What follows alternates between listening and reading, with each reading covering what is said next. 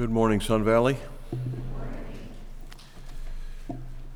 Well, we've spent the last couple months in Romans 8, and you can never spend enough time in Romans 8, so whenever you feel like being encouraged, this would be a great chapter to pick up and review. It is just so full of encouragement, so full of hope and joy-producing truth that it is worth returning to repeatedly over and over again throughout your life. One of the most effective weapons of our enemy that he uses against us on a regular basis is to have us doubt the love of God for us. To have you question whether or not God could really love someone like you. This is a very common experience for all Christians. I'm not saying that we don't believe he's a loving God. I'm just saying that we sometimes struggle with whether or not he loves me. I mean, sure, he can love us, but me? Well, I'm not as spiritual as that guy, or I don't know the Bible as good as her, or I'm not an elder, Sunday school teacher, etc. God certainly doesn't love me. He loves us, but not me. That is a common tool, weapon that the enemy uses to undo us, to rob us of our joy, to cause us to doubt the love of God for us. He loves to plant seeds of doubt in our minds and makes us question God's commitment to us, whether or not he can truly love us. And if he can do that, if he can get that seed to take root in our souls, he will have been successful to rob us of our joy, rob us of the blessing it is to serve God in his church. And so instead of joyfully serving God, we serve him out of duty or fear. And this weapon also causes us to be unproductive, ineffective in the Christian life. Questioning the love of God for you, for me personally. So what Paul does here at the end of this great chapter we've been studying is to affirm to us with an overwhelming confirmation of the love of God towards those of us who are in Christ Jesus. And Paul uses four questions, if you heard them, that was just read for you. He uses four questions to make his point that God has saved us for sure and forever and loves us completely. Think of that. God has saved us for sure and forever and loves us completely. That is profound. And it is what the message of Romans 8 is communicating. So the first two questions that we dealt with last week deal with the Christian's fear of men and circumstances. Those things can undo us also in the Christian life, can't they? Well, the first question was this: if God is for us, who can be against us? Paul's resounding answer is no one. Nothing can be against us, of course. There is nothing, no opposition that can ultimately defeat us as Christians if we're in Christ. The second question that we dealt with last week in verse 32 was that, will he not graciously give us all things? If he gave us his Son, the most valuable thing in all creation, all the universe, will he not, of course, give us all things? Paul wants us to know beyond a shadow of a doubt that God will not withhold good from us, his children. He's for us. He loves us forever and for sure, and he wants to do good to us. We're not always convinced of that, are we? No. Our circumstances can shake our foundation. People can shake our foundation. And now here, when we get to question 3, Paul wants us to think about God's commitment to us personally, his personal commitment to us. Look at verses 33 and 34 again to look at this third question. Who shall bring any charge against God's elect? It is God who justifies. Who is to condemn? Christ Jesus is the one who died. More than that, who was raised, who is at the right hand of God and indeed interceding for us. What's Paul's point? What's he trying to help us with as Christians? He wants us to be sure we understand that there is no accusation from any corner that can actually disinherit us, do us harm spiritually. Nothing can be brought before God, who is the judge, to undo his gracious work towards us. Nothing could possibly happen. No evidence could be presented that would cause God to change his mind and regret having justified us. So the question here that Paul is answering is that fear of being rejected by God. Maybe God didn't have the whole story back when he chose me, back before I started living this horrible life that I'm living. Maybe he wasn't fully aware of all this badness in me. Otherwise, he wouldn't have chosen me, right? That makes sense. Well, Paul wants to destroy that question, that argument. He wants his readers to be sure to understand the depth of God's love and the certainty of pardon for sin. He wants his readers to be secure. Are you secure in your faith this morning? Or do you spend a lot of time worrying about these kind of questions that Paul's asking? Is God for me? Will this last forever? You see, Paul knew people. The Holy Spirit, of course, knows us. Paul knows, the Holy Spirit knows, that it's easy for us to fall into questioning the truthfulness of complete forgiveness. Complete forgiveness.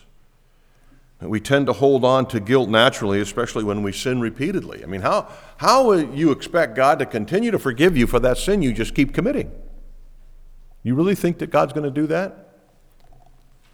Well, Paul seems to indicate that that's the case. One of Paul's objectives here in writing Romans 8 was to bring joy to his readers. Joy to us is the Holy Spirit's purpose. But he knew that would be impossible if someone was always worried about God's acceptance, always worried about whether or not God forgave. Can God actually forgive that? Here, in this third question, Paul is addressing a joy-robbing fear. I mean, the Christian life, if it's not lived in joy, is a waste of time. Let me tell you. Fear that comes from questions like, what if I fail as a Christian? What if I keep on sinning? Will God tire of my failings? Are what Paul's addressing here. And Paul's answer is emphatic in three ways. And I want you to look closely at your text as I'm explaining these three ways to you. These are found in these two verses, 33 and 34. First of all, Paul emphasizes God's gracious election. That's become a favorite word of ours in this church, election. Paul wants us to remember that God chose us before time. So there's nothing in time that can change his mind. We need to keep in view that no sin will revoke God's eternal choice of us that took place before time began. Remember that his sovereign choice took into consideration our rebellion and our hostility towards him. We read this morning from Romans chapter 5, verse 8.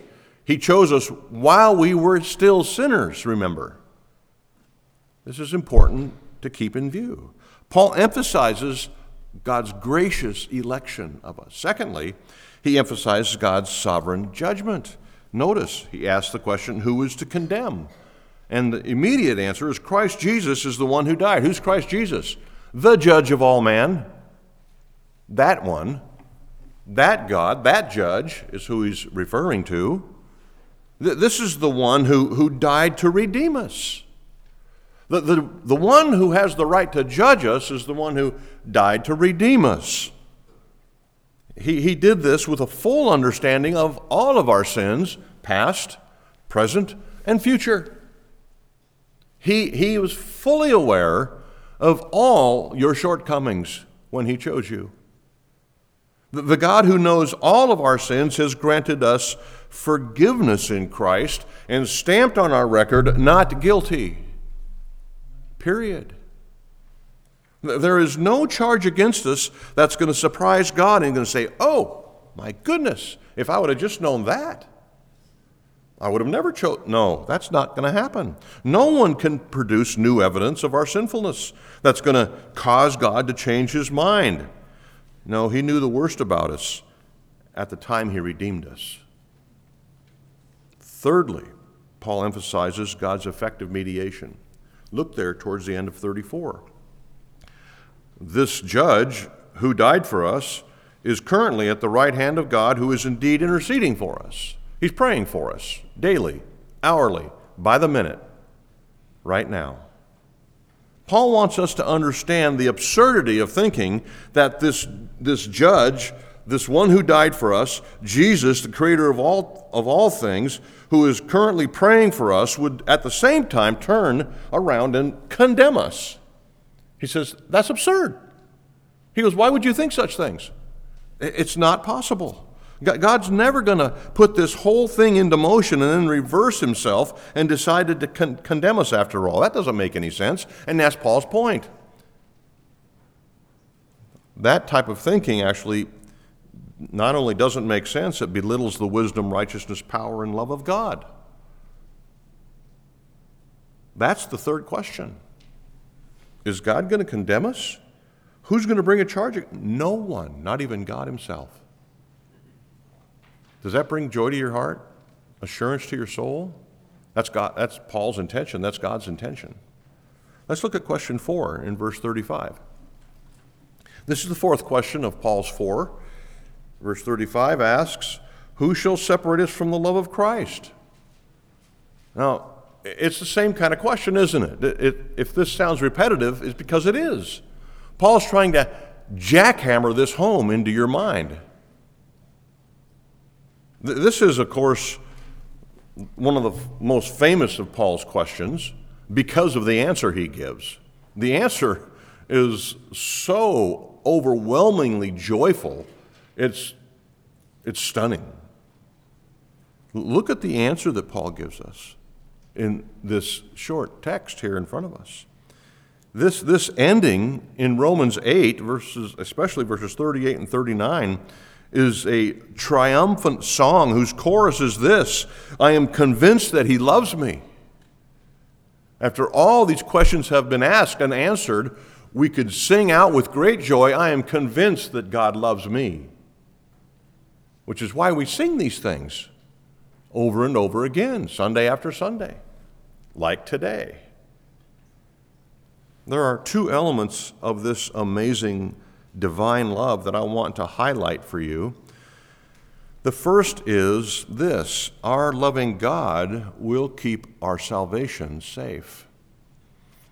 This text is the most profound text of eternal security in the New Testament, but the New Testament is full of these kind of affirmations. For example, in 1 Peter 1, 3 through 5, blessed be the God and Father of our Lord Jesus Christ. According to his great mercy, he has caused us to be born again into a living hope, that through the resurrection of Jesus Christ from the dead to an inheritance, now listen, that is imperishable. That's the first on the list, imperishable, undefiled, unfading, kept in heaven for you, who by God's power are being guarded through faith for salvation, ready to be revealed in the last time.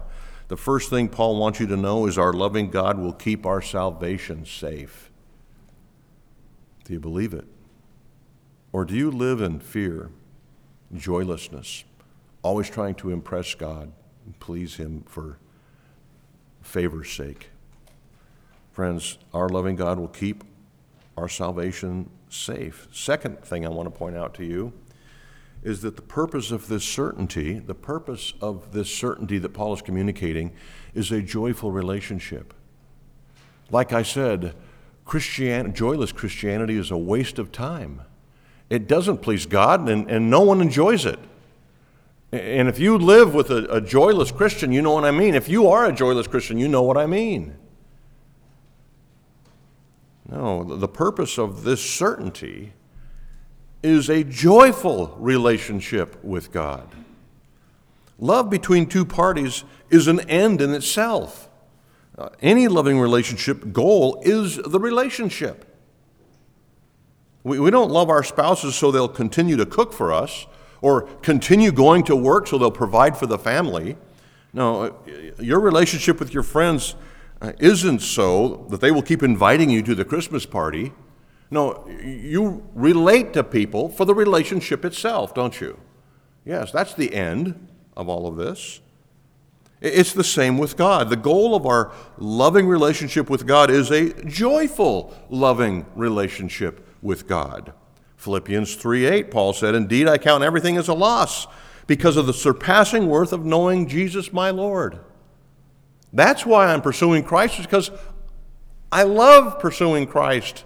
It makes me happy, is what Paul said. Listen, Sun Valley Church, the purpose of our relationship with Jesus is the enjoyment of that relationship. Why else would you relate to him?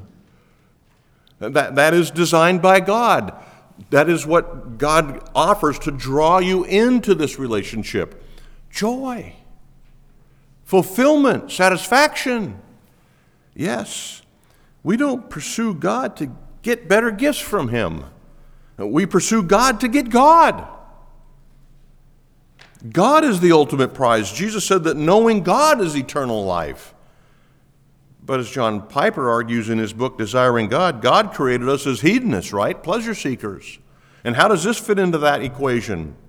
Well, God is the source of all things and the source of joy. He gives these good gifts that we like and enjoy and pursue, not for their sake, but to get to God.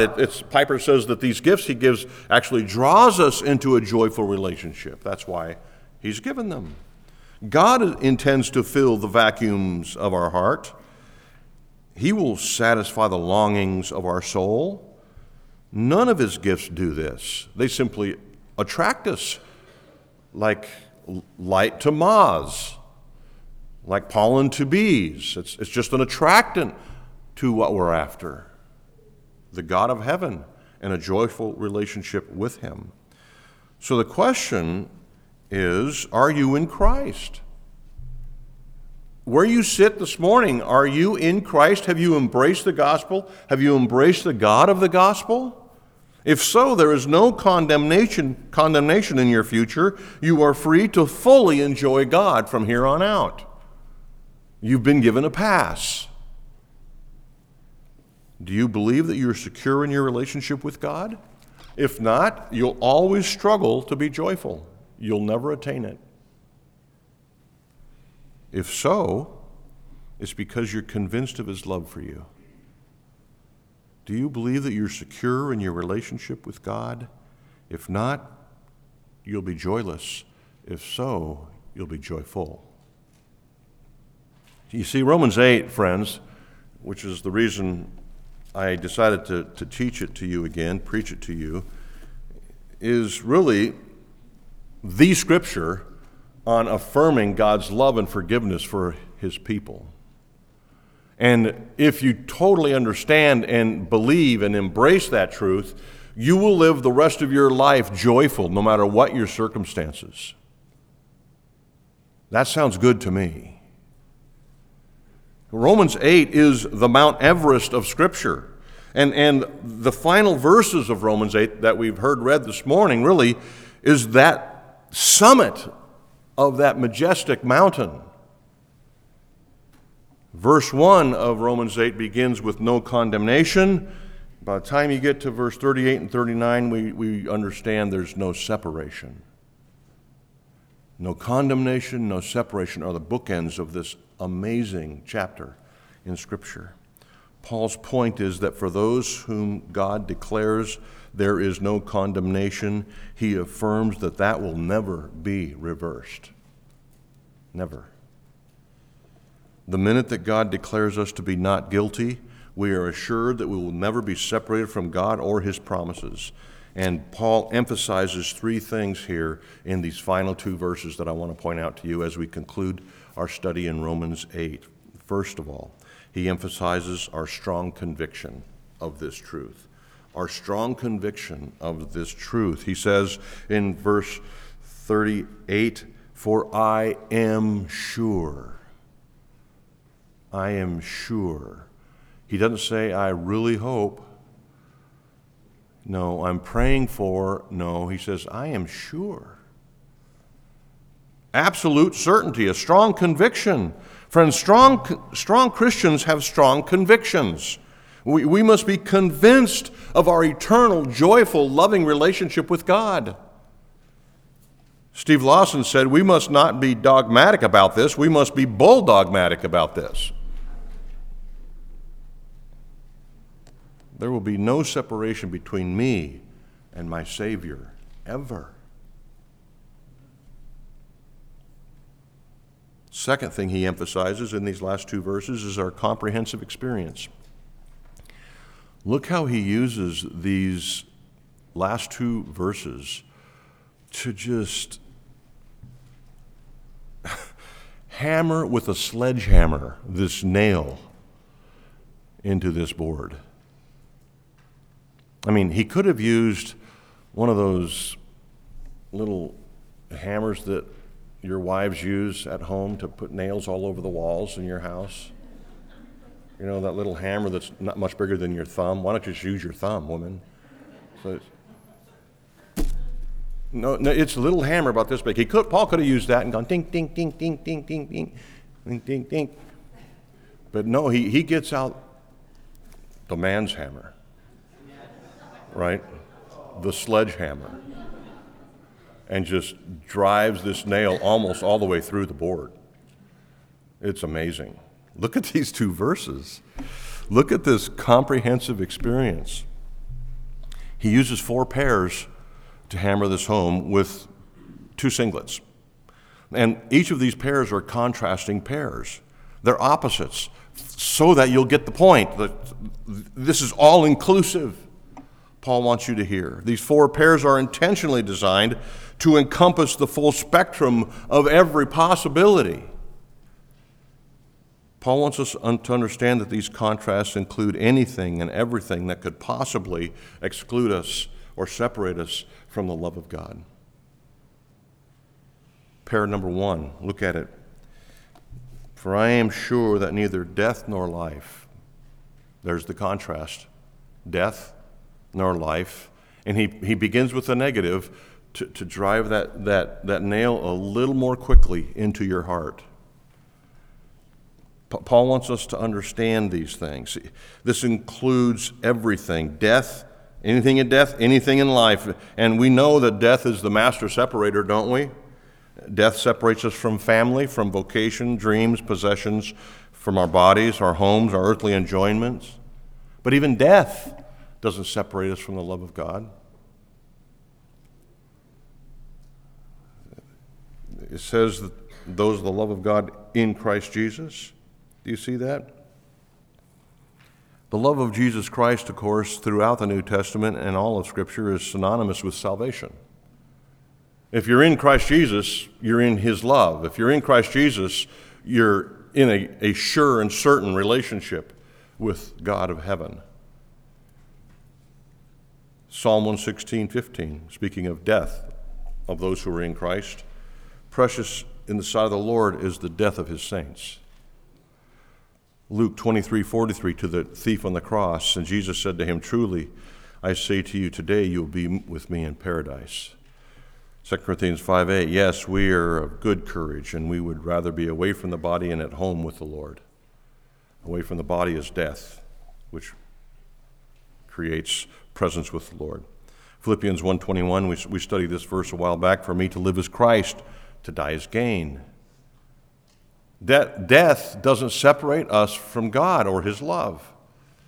It's like we don't have to wonder, well, what's going to happen after death? You've been told what happens after death. God's going to continue loving you. That's what's going to happen after death. But then he adds this, nor life. Nothing in death, nothing in life will separate you from the love of God. This is a fairly comprehensive idea, isn't it? Well, what's involved in life? Well, how long do you want to talk? Everything's involved in life. There's nothing you can do in life, no matter what part of life that you choose, that can separate you from the love of God. Nothing. Pick your worst sin. Did you do that in death or life? Life. Nothing in death nor any part of life can separate you from the love of God. This is unconditional love that Paul's speaking of. Look at the second pair in verse 38. Nor angels, nor rulers. That's the spiritual world. Okay, there's nothing in the spiritual world that can do it. Not good angels, not bad demons. Nothing's going to separate you from the love of God. Pair 3, nor things present, nor things to come. Nothing in this life, that's the present, nothing in the life to come will separate us from the love of God. That's an amazing span of experience, isn't it? Yeah, nothing today, tomorrow can separate you from the love of God. This pair includes everything in your future. God orchestrates all of life. God has his divine radar in front of him. There's nothing on the radar in the rest of your life that's going to be possibly able to separate you from the love of God. Nothing present, nothing in the future can make that happen. Be at peace. Be at rest. Be joyful. Next, we have a single concept, a single word. You see that there? Nor things present and the things to come, nor powers.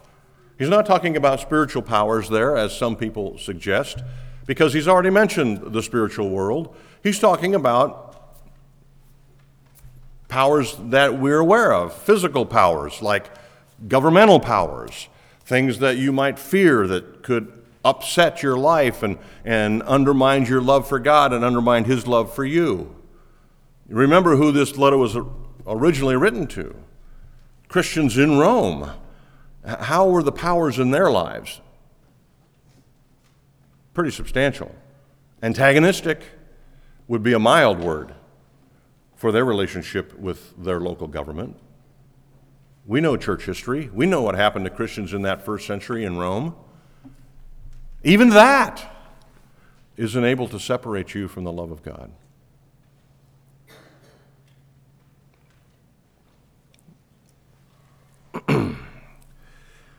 Look at the fourth pair. Verse 39.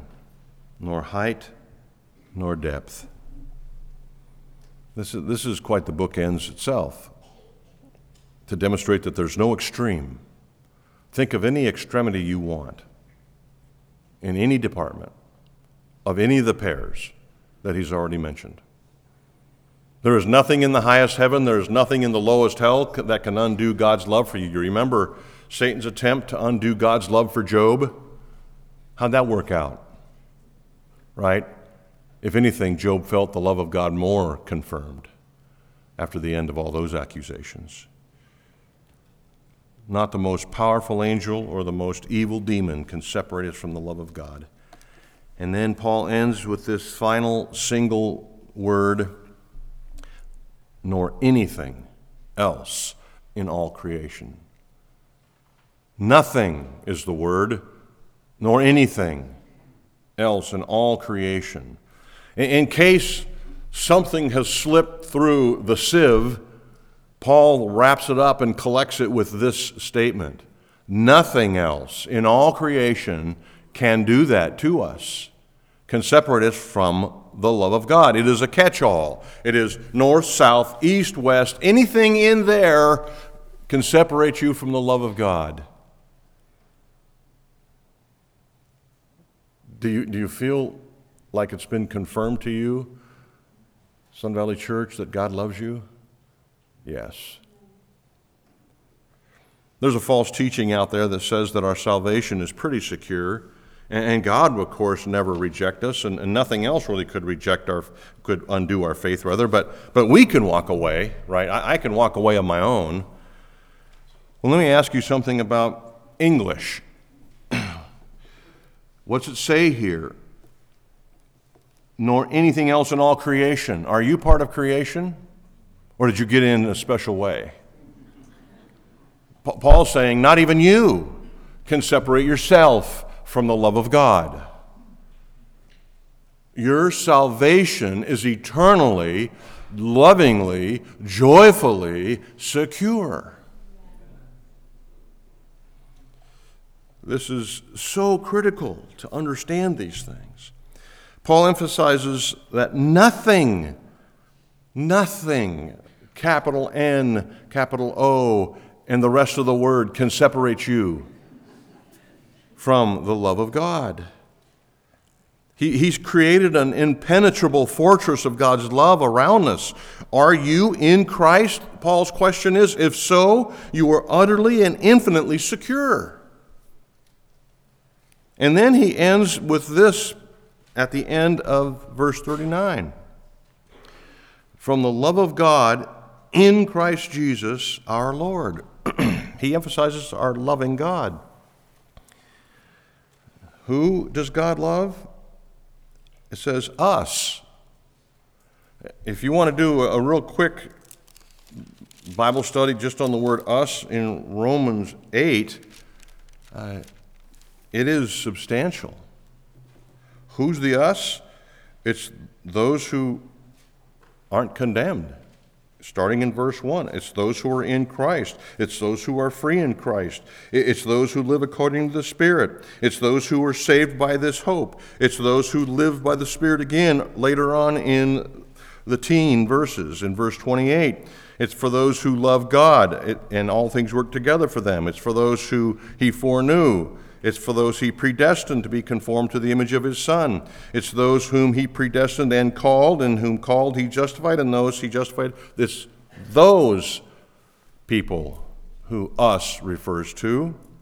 Just look at verses 31 through 39 quickly with me. What then shall we say to these things? If God is for us. Verse 32, he gave himself up for us. Verse 33, who will bring a charge against God's elect? That's us. Verse 34, who's to condemn? God is at the right hand of God. Jesus is the right hand of God interceding for us. Who will separate us from the love of Christ? Verse 37, all these things we are more than conquerors through him who loved us, all the way through. Are you us? In Christ Jesus our Lord. This is a favorite saying of Paul. A phrase of Paul. Of course, Christ is a reference to the Old Testament promised Messiah, that divine being coming to save his people, and that alien being who came from heaven to be one of us. And when he became one of us, his name was Jesus. That affirms his what? Manhood. So he's a divine being living forever in glory, who became a man, Christ, Jesus. Well, then how's he end it? Those of us, that group, our Lord. He is the ruler of everything. He is the supreme sovereign over all things, including, listen, your life, including your own life and the lives of your children. In order to be included in this us, to be included in the love of God, you must believe that Jesus is God in human flesh, who is Lord of all. There is no corner of your life, no private closet, which you can claim as your own. He is Lord. Christ Jesus as Lord. That's the us. You see, Jesus cannot be your Savior if he's not your Lord. Don't believe that lie. It's a damning lie.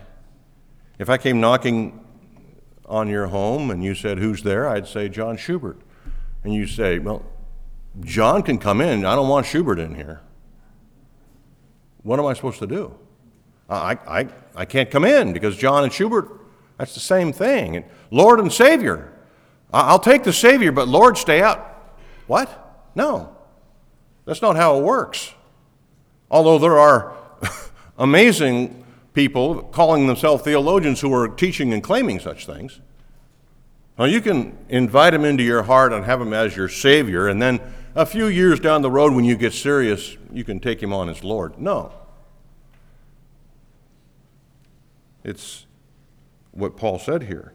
Jesus Christ, our Lord. That's the us. That's who this chapter is written to. Let me give you some points of application as we wrap this up. First, live in humility. Sun Valley Church friends, live in humility. If there is one emotion that should come across your mind hearing all these wonderful truths in Romans 8, it is this: humility. Why would such an amazing, wonderful God pick people like us? No one enters the kingdom of God on pride. These things were given to you so that you don't boast. God opposes the proud, but gives what to the humble? Grace. That saving thing. Live in humility. Secondly, live in certainty. Oh, Sun Valley Church, live in certainty. Romans chapter 8 was penned by Paul so that you can live with the certainty about God's unquenchable love for you. That's why it was written.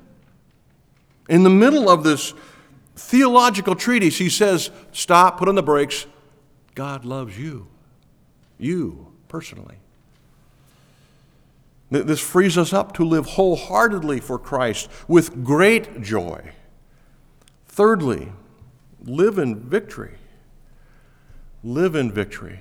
There's no chance of defeat. Would you go into an investment if you knew it would be successful for 100% sure? Yes. Would you enter a game if you were promised that there was no chance you could lose? Yes. That's what Paul's saying here in Romans 8. There is no chance of loss. Victory is sure, certain, secure. So, what does that mean for your Christian life? Run into the battle smiling, right? Take every possible risk you can for the cause of Christ. And let me tell you something about Christian risk. It doesn't exist. There's nothing you can do that's risky in the Christian life. Well, what if and? So what if you lose your money? So what if you lose your life? There's no risk for those of us who are loved by God. Zero risk. Live in victory. Finally, and I've said this enough already, but I'll say it again, live in joy. Keep these precious thoughts in your mind. Remind them to yourself, to your family, daily. Remember these truths when you get discouraged. When you sin, remember these truths and run to the person, that God of gods, the Lord of lords, who lives in heaven, who lived on earth. Run to Jesus with full and joyful expectation of his loving embrace and forgiveness. Friends, live in joy. Live in humility. Live in certainty. Live in victory. Live in joy. Let's pray.